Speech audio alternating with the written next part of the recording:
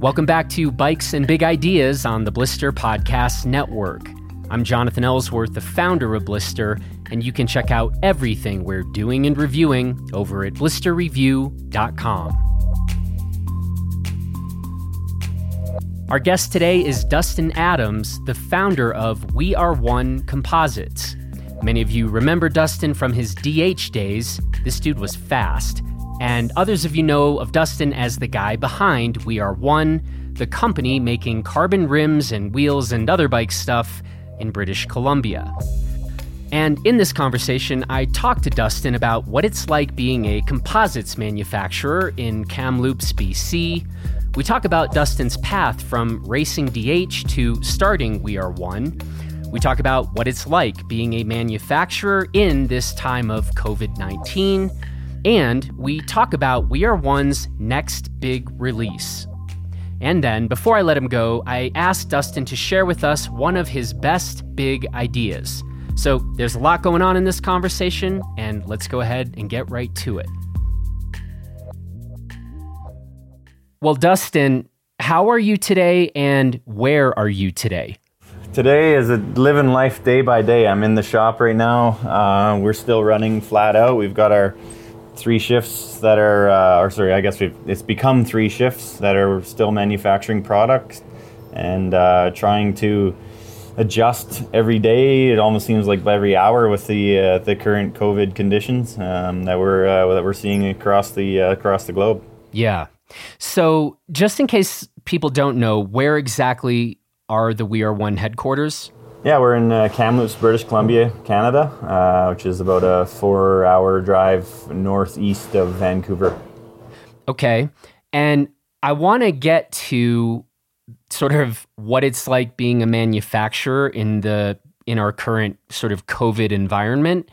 But before we do that, let's say, well, I guess you wouldn't be doing it right now because you'd be like trying to socially distance yourself from strangers, but let's say you get, on a bus, somebody sits down next to you and they're like, what do? You say you run a company. What's the company? How do you answer that question these days? The company. What's the company? Well, first of all, we are a manufacturer. There's no doubt about it. That's our model. We've based it around vertically integrated manufacturing. Where we control and own 100% of our processes from the ground up. If it's engineering, design, manufacturing, to selling direct consumer and direct to dealer. We just focus all of our attention to carbon composites, and we sell everything we can under the sun in the mountain bike industry. So I guess that's kind of the long story of it all, but yeah, we just, if I was sitting on a bus, I would say that I'm a carbon composites manufacturer in the mountain bike industry. That's pretty good. That's a pretty succinct way of doing it. Yeah, I guess you got to kind of hit all the key points, right? Man, the whole backstory here is something we'll see how deep we go on this, but if then that same person on the bus says, so when did this company start? What do you give as the start date for We Are One? Conceptually, we started in August of 2016. We moved into our facility in January 2017, and that's January 1st. That's the date of incorporation for the company, and everything started to move forward from there on. Yeah, we brought the first rim to market in June 1st, 2017. Not so long ago, and yet in a way it probably feels like about 30 years ago, I would imagine. Yeah, a few gray hairs ago, that's for sure. Yeah, it's been a fun ride. It's been tough, lots of lessons learned, lots of personal growth, lots of growth within the team. Yeah, we've achieved a lot with what we have, that's for sure, as far as the company goes. I do want to ask you about this incredibly timely subject of what it's like being a composites manufacturer in British Columbia when COVID is the only thing any of us are really talking about. How much has this affected you guys? What are you concerned about? What's life like? Yeah, I mean, it's definitely affected us. We've seen sales drop off. I think every company under the sun can see that right now. There's a lot of current hesitation. The benefit for us, or the positive that I take away from it, is we chose to become manufacturers in North America based on the fact that I could see tensions rising in China with the U.S. economy and the way that the president was taking things. And I wanted to make sure that we could not so much be a part of bringing manufacturing back, but that we could shore up our potential and we could claim our stake here, stake our claim here in Canada and manufacture parts here. So as much as this is an absolute horrible atrocity to the world, and I can't state that enough, it's really, really tough times, and I hope everybody is safe and that we all come out of this with a lot of knowledge and the right actions to take the next time we see this. Us as a company is excited to move forward because I think it's going to help kind of position North American manufacturers in a better position, as well as kind of twisted that mindset is. It's not something that I'm super positive to share, and I'm not here to pound the drum, but that's kind of, that is a benefit that we look at, and we have tried to make that a reality from day one. I mean, talk to us a little bit about just some of the logistical or kind of the behind the scenes element. On the one hand, you're still manufacturing, but in terms of like a supply chain for you guys, are you concerned about that getting disrupted, or talk a little bit about how sort of that works? Yeah, so the minute the COVID-19 pandemic became a big problem, we made the smart decision to stock up with our carbon supplier, and we do, I would say, 90% of our business within a 500-kilometer radius, aside from Sapim and I9 and Onyx, I guess.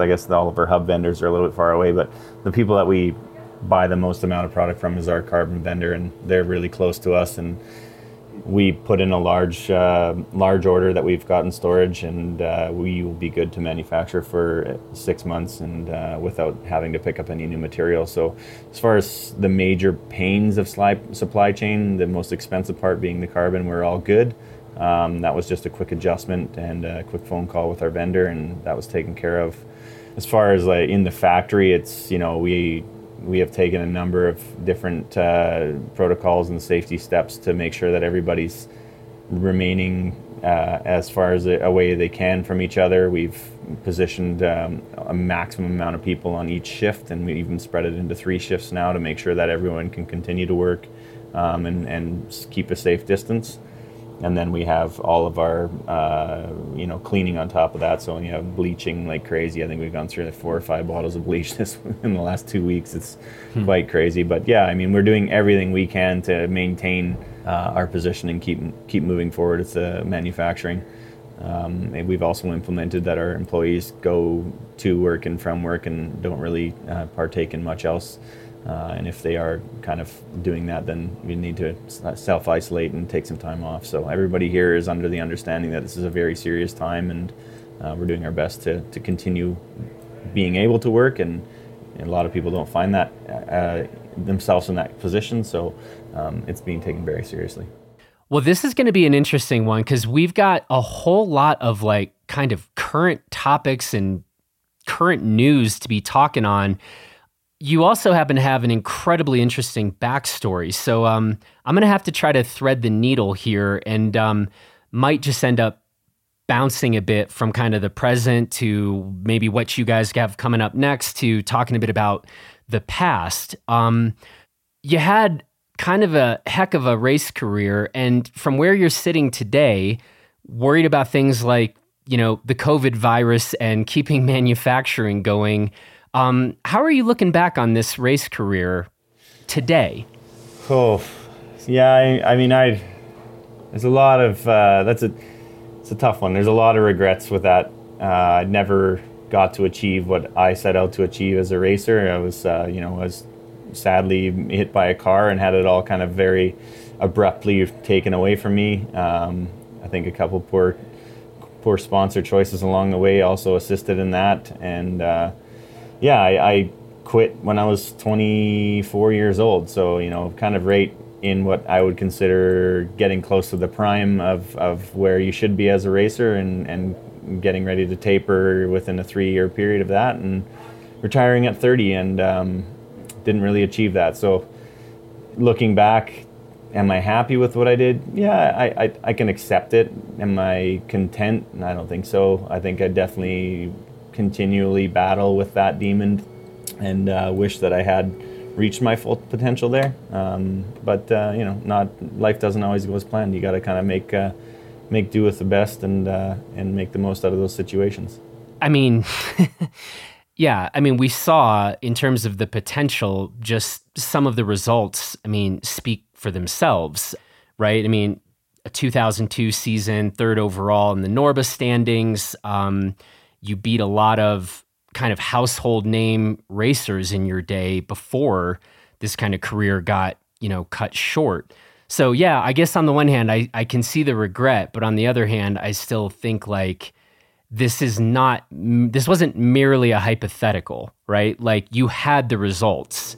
Oh yeah. Yeah, I mean, I was just getting started. I know that within, and I can look back and I can accept that it may not have been where I wanted to, or I didn't get to perform to the level that I wanted to consistently and be there. But the short 3-year period where I was, I guess you considered moving really quickly up the ladder, I was happy with what I achieved, and there's some good results on there for sure. I mean, I stood on the podium at a World Cup and had my chance numerous times to win a few Norbas, positioned myself in second place, and it's really solid overalls and some Canadian National Championship winners, and altogether, and it was decent. I mean, we had a pretty big group of guys racing, and a lot of those guys are even still racing today, if you can believe it. So yeah. I mean, all in all, I'm okay with that.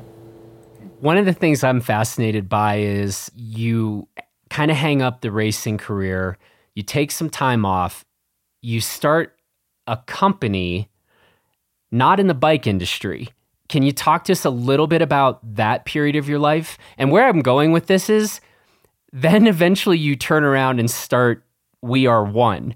And so, there's a little bit of that saying like, fool me once, shame on you, fool me twice, shame on me. It's like, this is a dude who's now started 2 companies. That's either gutsy or, crazy.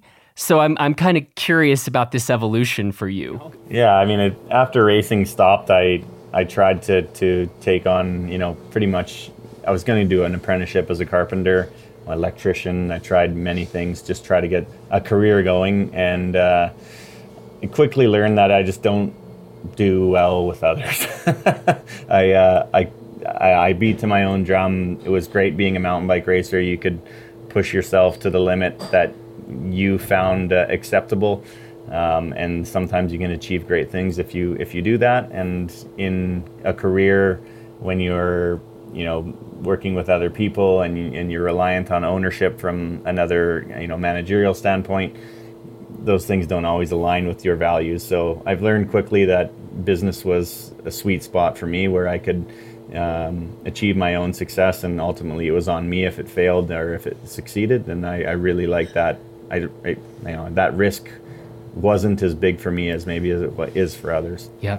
Yeah. So I mean, started the stone business, ran that for 8 years, successfully sold it, and just decided that it was, actually didn't decide when I sold it or why I sold it to get back into biking. I actually took 8 months with my family, and we traveled Southeast Asia, and under, many conversations over beers and gaining 40 pounds, that it was probably a great idea if I came back and did what I was passionate about, and I stopped kind of pushing that beast down in deep inside like I had been for the last 8 years. And my wife and me got back, and we packed up our stuff and moved to Squamish, and in full intentions to getting somehow back into the bike industry. Well, let's kind of maybe fast forward a little bit to the part where, like, just before starting We Are One, you could have done all kinds of different things. You were like, I'm going to start a company. There's going to be a focus on composite manufacturing in the mountain bike space. How do we get there? Well, when I got back to, or when we moved to Squamish, I was actually, believe it or not, I took the first job I could that was going to allow me to have the kind of the lifestyle that we needed to live in Vancouver. It's not a cheap place to be. So I was actually selling stone for Caesar Stone, which was a large quartz manufacturer from Israel, and I took a job with them. They knew me from being a vendor in the past, and along that way, I ended up getting in touch with the owners of Noble Wheels, Trevor and Ryan. They were looking for a production manager at the time, and I ended up meeting with them, learning a bit about carbon wheels. I was really out of touch with the industry at the time. I had no idea that carbon fiber was even possible in the rim space, so it was kind of an eye-opener even for me, and that was in 2015, early 2015, late 2014, and I ended up buying into that company, becoming an owner. When I came on with Noble Wheels, they were working out of Trevor's house. They were selling everything through a local distribution company, and I learned very quickly about, direct to consumer sales, learned very quickly about, this carbon wheel entity and this industry that was going on, a lot about the manufacturer we were dealing with, which was in China. And we made a trip to the manufacturer for 2 weeks, and basically, with all of the knowledge I had from manufacturing in the past, spent very, pointed time kind of analyzing where and what was going on, and some of the challenges that we were facing already, and coming up with solutions, but not really sharing those solutions with the current ownership, because they were really gung-ho to continue manufacturing with Light Bicycle, and I was more keen to do something else. That was kind of where I cut my teeth in the carbon world, and we ended up parting ways at Interbike in 2016 after I'd proposed that we bring manufacturing to North America and take something on ourselves, because we could do that, and it was the perfect time to do it. And unfortunately, the other two owners of Noble decided that it was better to stay with the Asian manufacturer, and they were developing a relationship to help bring Light Bicycles over to North America and take that entity on. And I thought that would create a lot of confusion with consumers being one, and not, Noble Wheels as a brand, and then also kind of not really, how are we going to manage the fact that we also sell for Light Bicycle in North America, and how's that going to look, and the brand perception. And not only that, it was like the long term of it all. What kind of value are you going to bring when you just kind of are selling a product that's pre-manufactured that you're not really in control of, so to speak? You have there was no engineer on staff at the time. There was no one there to really help drive and progress the product. It was more reliant on the actual manufacturer to do that for us. So all of that I saw as a big kind of like roadblock as to how far that company could go, and I tried to pitch basically what We Are One is today to them, and it wasn't received very well. So at that point, I decided to sell my shares and start up We Are One. Yeah, difference of vision. Yeah, absolutely. I mean, there's nothing wrong with what those guys have on the go, and I wish them all the best. But it was definitely a different path for sure. Yeah. So Kamloops, BC isn't maybe exactly the first place people think of when it comes to like high-end carbon fiber manufacturing. So talk to us a little bit about that decision to set up shop in Kamloops, and did that create any extra challenges for you kind of getting things off the ground? So Kamloops is a very blue-collar town. It's a hard-working town. I knew that when we moved here, we would have trouble attracting the key components, like the engineers and the design staff and whatnot will be a challenge. But as far as getting the labor to go ahead and make the actual products themselves and make manufacturing possible, this was the perfect place to be. Kamloops itself, a lot of people, if you go back in the history of time and you look at the athletes that have come from Kamloops, has a very bright mountain bike history.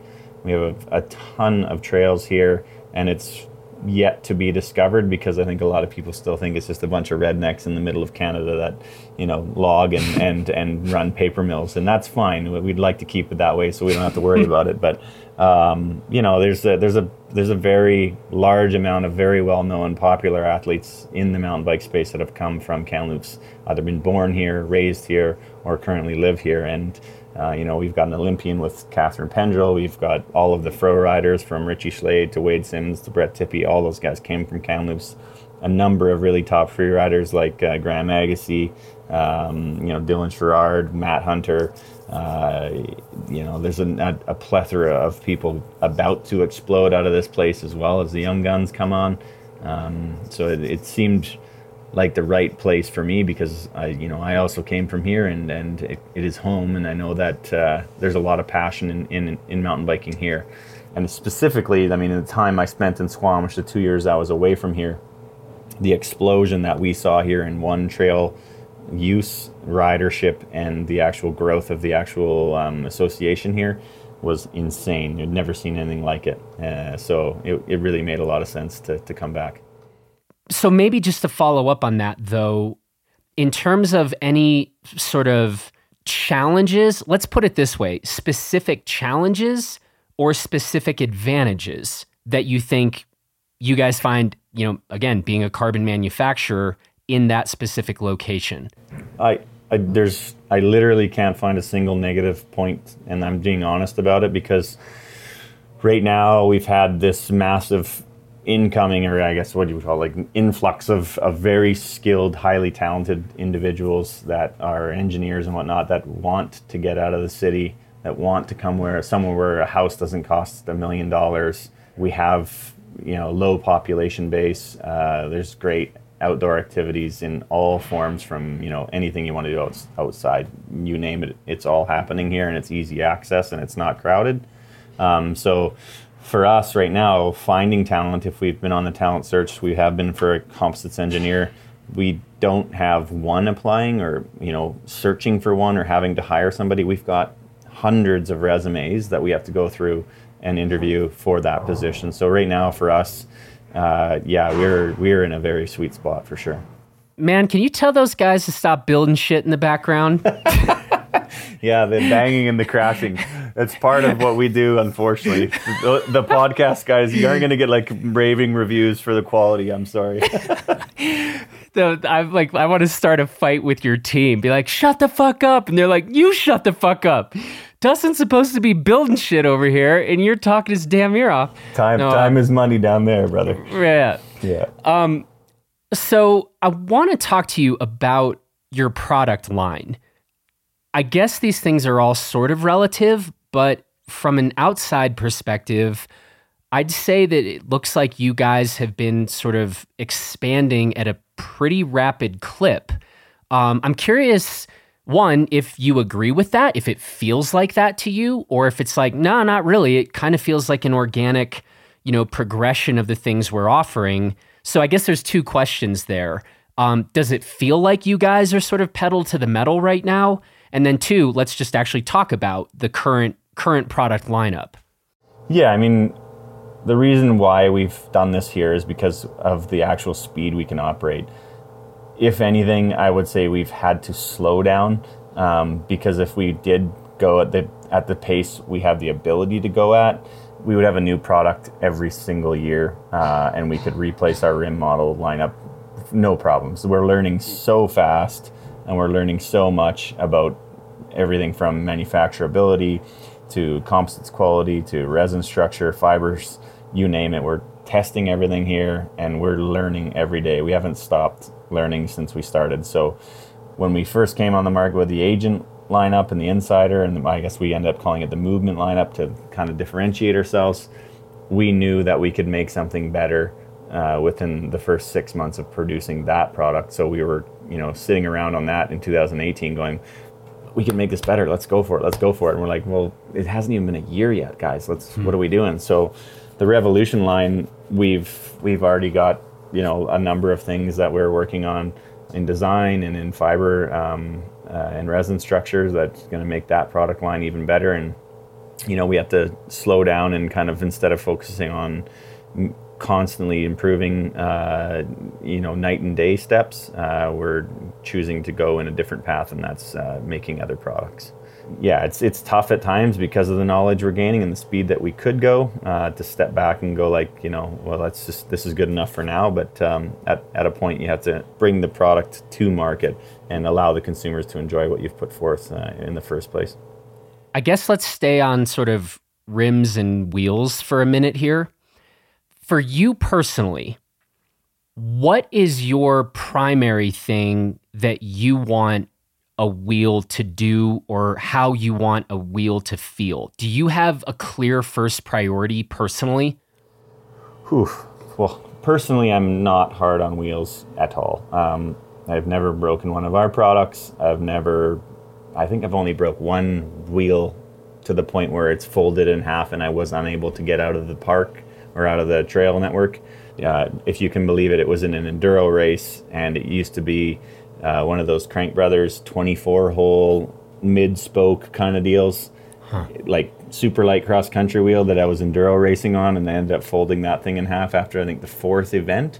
So almost a half a season on them. So I'm really not hard on stuff. But for me, what I look for is a good ride feel. That's the first and foremost, the most important thing, that the wheel has some give and you're able to tune that in the layup. And then after that would be how well the tire profile fits onto it. And that's the internal width. And I think the good thing is right now is a lot of the tire manufacturers are agreeing that there's one that's really hot. So they're focusing some attention there. Turns out carbon wheels and rims are not exactly, waning in terms of popularity, and more companies are producing them. How do you kind of think about and survey the kind of carbon rim and carbon wheel landscape? Well, it's tough. I mean, the mountain bike industry as a whole is very fixated on weight.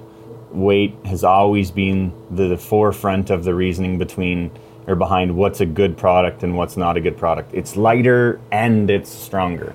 And I think we're at this point right now where weight, and it's not because we can't make it light, but for what we do on these machines and what we expect out of them, you can't have it all. You have to play to the 90% rule, and that's kind of how we position ourselves. So can we achieve a reasonable weight, a reasonable ride feel, and a reasonable impact resistance in comparison to everything? Because you can't have it all. If you go impact resistance, you're going to have a wheel that rides like a wagon wheel, and it's going to be super rigid, and it's probably not going to be that light either.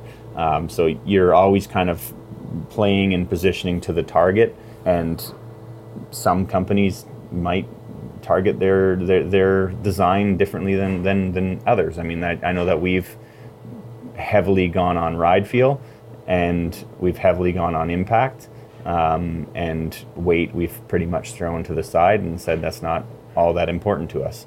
And that's where we've positioned ourselves and spent our time. And I think that it would be hard pressed to find anybody that would argue that both of those are not true. From our customers to our people that have reviewed our product, to everybody out there that I can speak to, there's not one person that's ever come back saying either of those are negative. So, but we definitely hear a lot that our product is too heavy. And when we talk about heavy, we're talking about like 20 to 100 grams here and there. So if people are caught up on that, then that's they're not our customer. Yeah, go somewhere else, right? Yeah. And I love that. I love it when manufacturers and companies are actually clear about this and don't just try to do the bullshit like, it's the best for everyone at everything for all times, It's like, it's just, that's lazy and dishonest. And so it's like, yeah, it's a little heavier. It's really good. It's got a really good ride feel. It's like, okay, I know what I'm into, right? Or I know what I'd be getting. So yeah, I like that kind of specificity and clarity, I guess. Yeah, I mean, if I was going to do everything like everybody else, we wouldn't have anything that would differentiate us as a company, right? I mean, we need to do what we believe in and what we think is the best. And let the customers and the consumers decide if that's a hit or not, right? Mm-hmm. More pretty current event stuff. You're working with Industry 9, right? Yeah. I think you mentioned that briefly, but yeah, tell us a bit more about that. Oh, it was about a year in the making. Well, maybe not a year, 8-9 months in the making. We had a meeting with Industry 9, and I said, kind of off the cuff that, hey, if you guys are looking at a Canadian or a North American made product, we'd love to help you out. We've got capacity, and instead of trying to flood the market, we'd be willing to work together on a project and get you guys up and running in the carbon mountain bike space better than your current offering. And they were looking at getting some improvements and some changes done to their current offering, and it was just timing. It worked really well, and they liked some of the samples we sent their way to ride, and they tested out our product, and they were really favorable. And a lot of their wheel build staff were really excited about the product and the way it built up, and I think helped win our position there. And we came up with a plan and a target as to what they wanted, and we put it in place, and now they've got a fantastic product that we make the rim here, then they build it up with their aluminum spoke system there, and people can be really, really happy with it.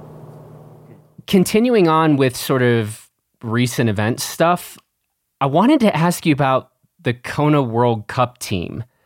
It's kind of a two-pronged approach here. We've really slowed down our sponsorship for the 2020 season because we are working on a project that's going to be a massive conflict of interest if we were to supporting any other athletes or teams at the time. So we didn't want to put anyone in any really sticky situations so that we could focus our attention on that and bring that to market without there being any kind of legal issues or contractual issues that might arise. So we had to insulate ourselves and step away from a lot of great teams, Kona being one of them. And we decided to do that in November of 2019. We had a good run with Kona. I mean, it went through the entire EWS season without a problem on any of our products. We struggled a bit, definitely, with our rims at Mount St. Anne and at Fort William, where we tried to get some feedback from them and learn a bit. I mean, it was the first season we've ever had going into the World Cup. We've never had any experience with testing rims or product at those events, and if anybody thinks that just stock product gets run there, it's like, no, that's where we bring new products and new layups and new designs, and those guys are riding full custom stuff, and we use them to kind of push the limits and the boundaries because they are taking the product to that point where no one else ever will. So yeah, I mean, it was what I thought was a successful campaign in 2019, and we did have an option to renew with them, and we decided not to, so we stepped aside, and it looks like I think Envy picked them up for this year. Yeah, it's funny.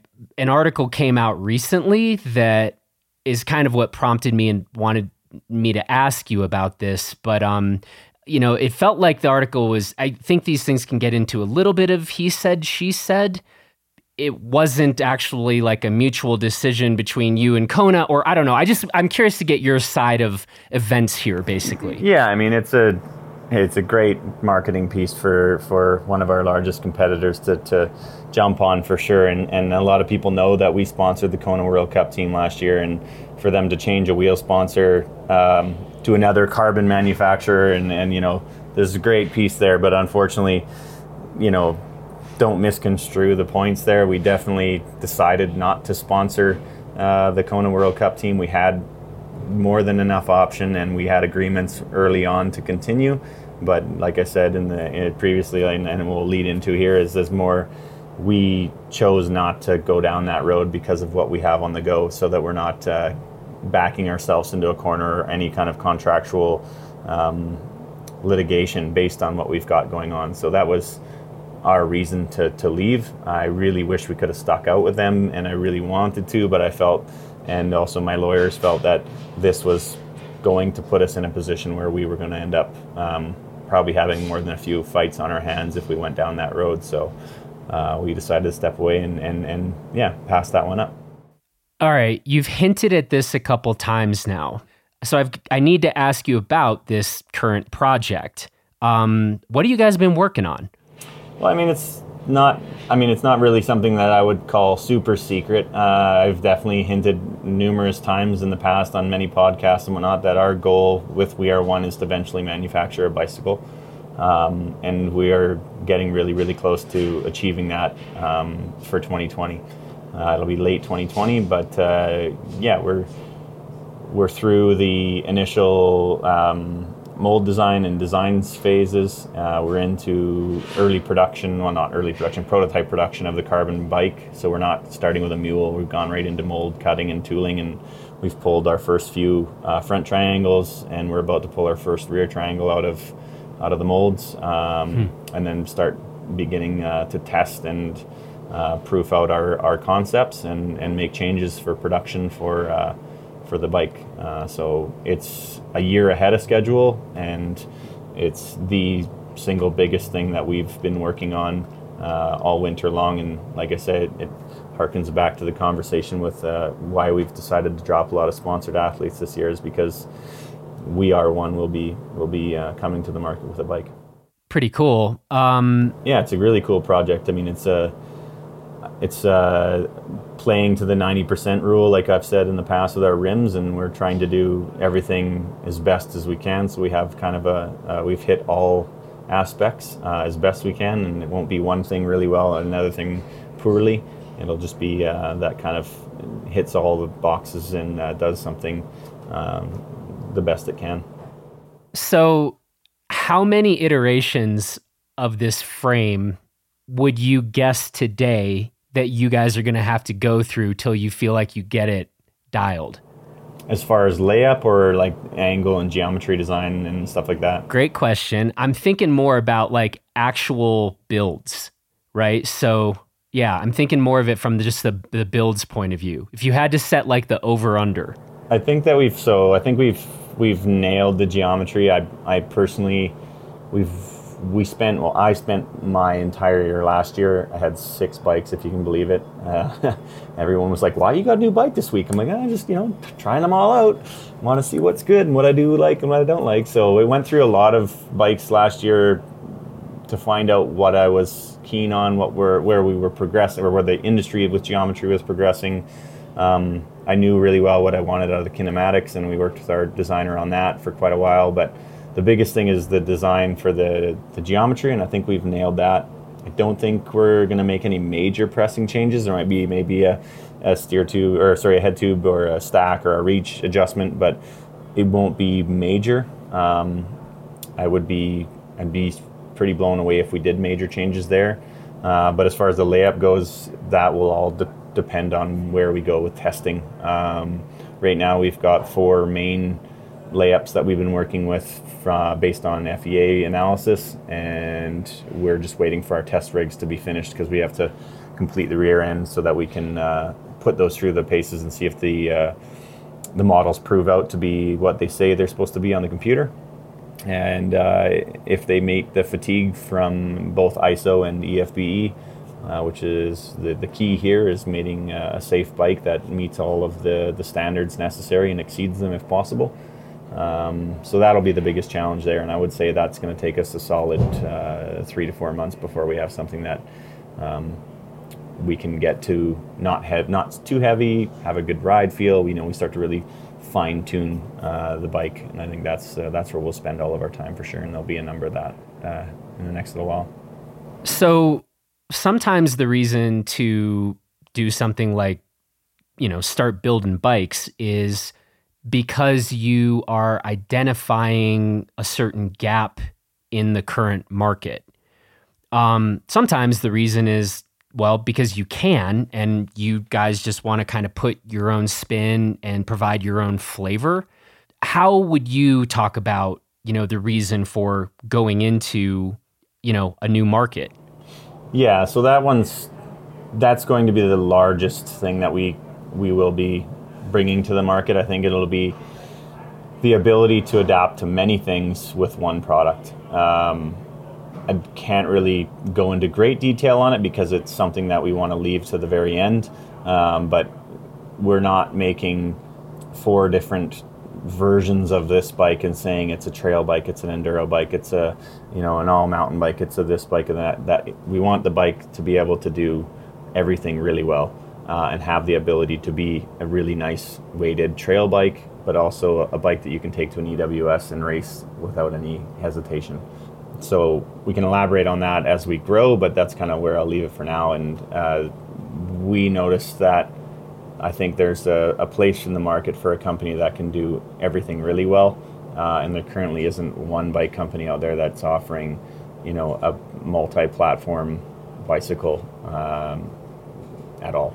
You have to buy, if you want to buy a trail bike, you got to buy, a tall boy, or to use Santa Cruz model, you got to buy a tall boy, you got to buy a high tower, and you got to buy a mega tower if you want to be any one of those slots. Our goal is to slot all of those into one. The one bike quiver. You got her. That's our goal. Interesting. Well, we'll look forward to learning more and seeing more. Good luck. Yeah, it's exciting. I mean, we've been biting our tongue. I think there's a lot of blood in our mouths. We want to release this out as so bad, but we always keep on telling each other, just hold on. It's not the right time, and the COVID thing has really put a damper on that, and I think we're getting close to letting everybody know what we're up to. So it'll come out in a little more detail in the next month and a bit. All right. Well, before I let you go now, this show is called Bikes and Big Ideas, and you're clearly a guy who has quite a lot of ideas. So I'm just curious whether you might have a big idea to share with us, something you've just been thinking about a lot, or maybe something that's just really out there and outrageous and wild. Yeah, I mean, we've got a lot of plans and a lot of big ideas as a company. Probably not under the We Are One brand, but once you start to see the capability or the capability of carbon composites, the limitations of what you could possibly come up with are pretty amazing. We've talked about possibly making electric cars. We've talked about, what would it be like to have a hypercar, like, one-off kind of Koenigsegg idea where we make all of the parts here out of composites and it's vertically integrated like we did with We Are One. There's those kind of wild ideas, but for me, the kind of person I am, I've focused my attention on the current model where we're at, and I think my goal for me, my big idea is to have a successful company where it takes everything into consideration, and everybody that is involved is extremely excited to be involved and wants to be there every day, and the company shows its appreciation for its employees and for the people that do make this all possible, and something that will be able to weather storms like we currently are in. I mean, that's the big one for me, and then it's kind of where I'm focused right now, because when we're in these times, you got to kind of narrow it down a bit and make sure that you're doing what you're supposed to be doing. Yeah. Well, Dustin, this has been fun, and I really appreciate the time and the conversation, and mostly as we've been hearing all this, banging and slamming of stuff around behind you, I'm really, I'm just like, I got to let you get back out there into the factory and go make stuff. Yeah, well, next time, hopefully we talk a little more about the bike, and I appreciate the conversation for sure. And I think in another month we'll be in our new facility where we'll have a quiet room and you won't have to hear the noise in the background. Well, sounds good, and it'd be fun to get out there. Come check it out too. Oh, absolutely. We have the We Are One weekend in September, October. Hopefully everything is calmed down by then. And, that would be a good one for you guys to come out. It's a blast. It's a party we put on, and host a ride, a full dinner in the bush, and camping. It's a good time. Maybe you should come out for that. I think we might need to do that. So, well, hey man, listen, appreciate the time, and look forward to seeing the new releases coming down the line, and best of luck with all of it. Hey, thanks a lot, and I appreciate it. All right, man, you take care. That's it for this edition of Bikes and Big Ideas. Thanks to Dustin for the conversation. Thanks to Jared Farley for producing this episode. And thanks to you for listening.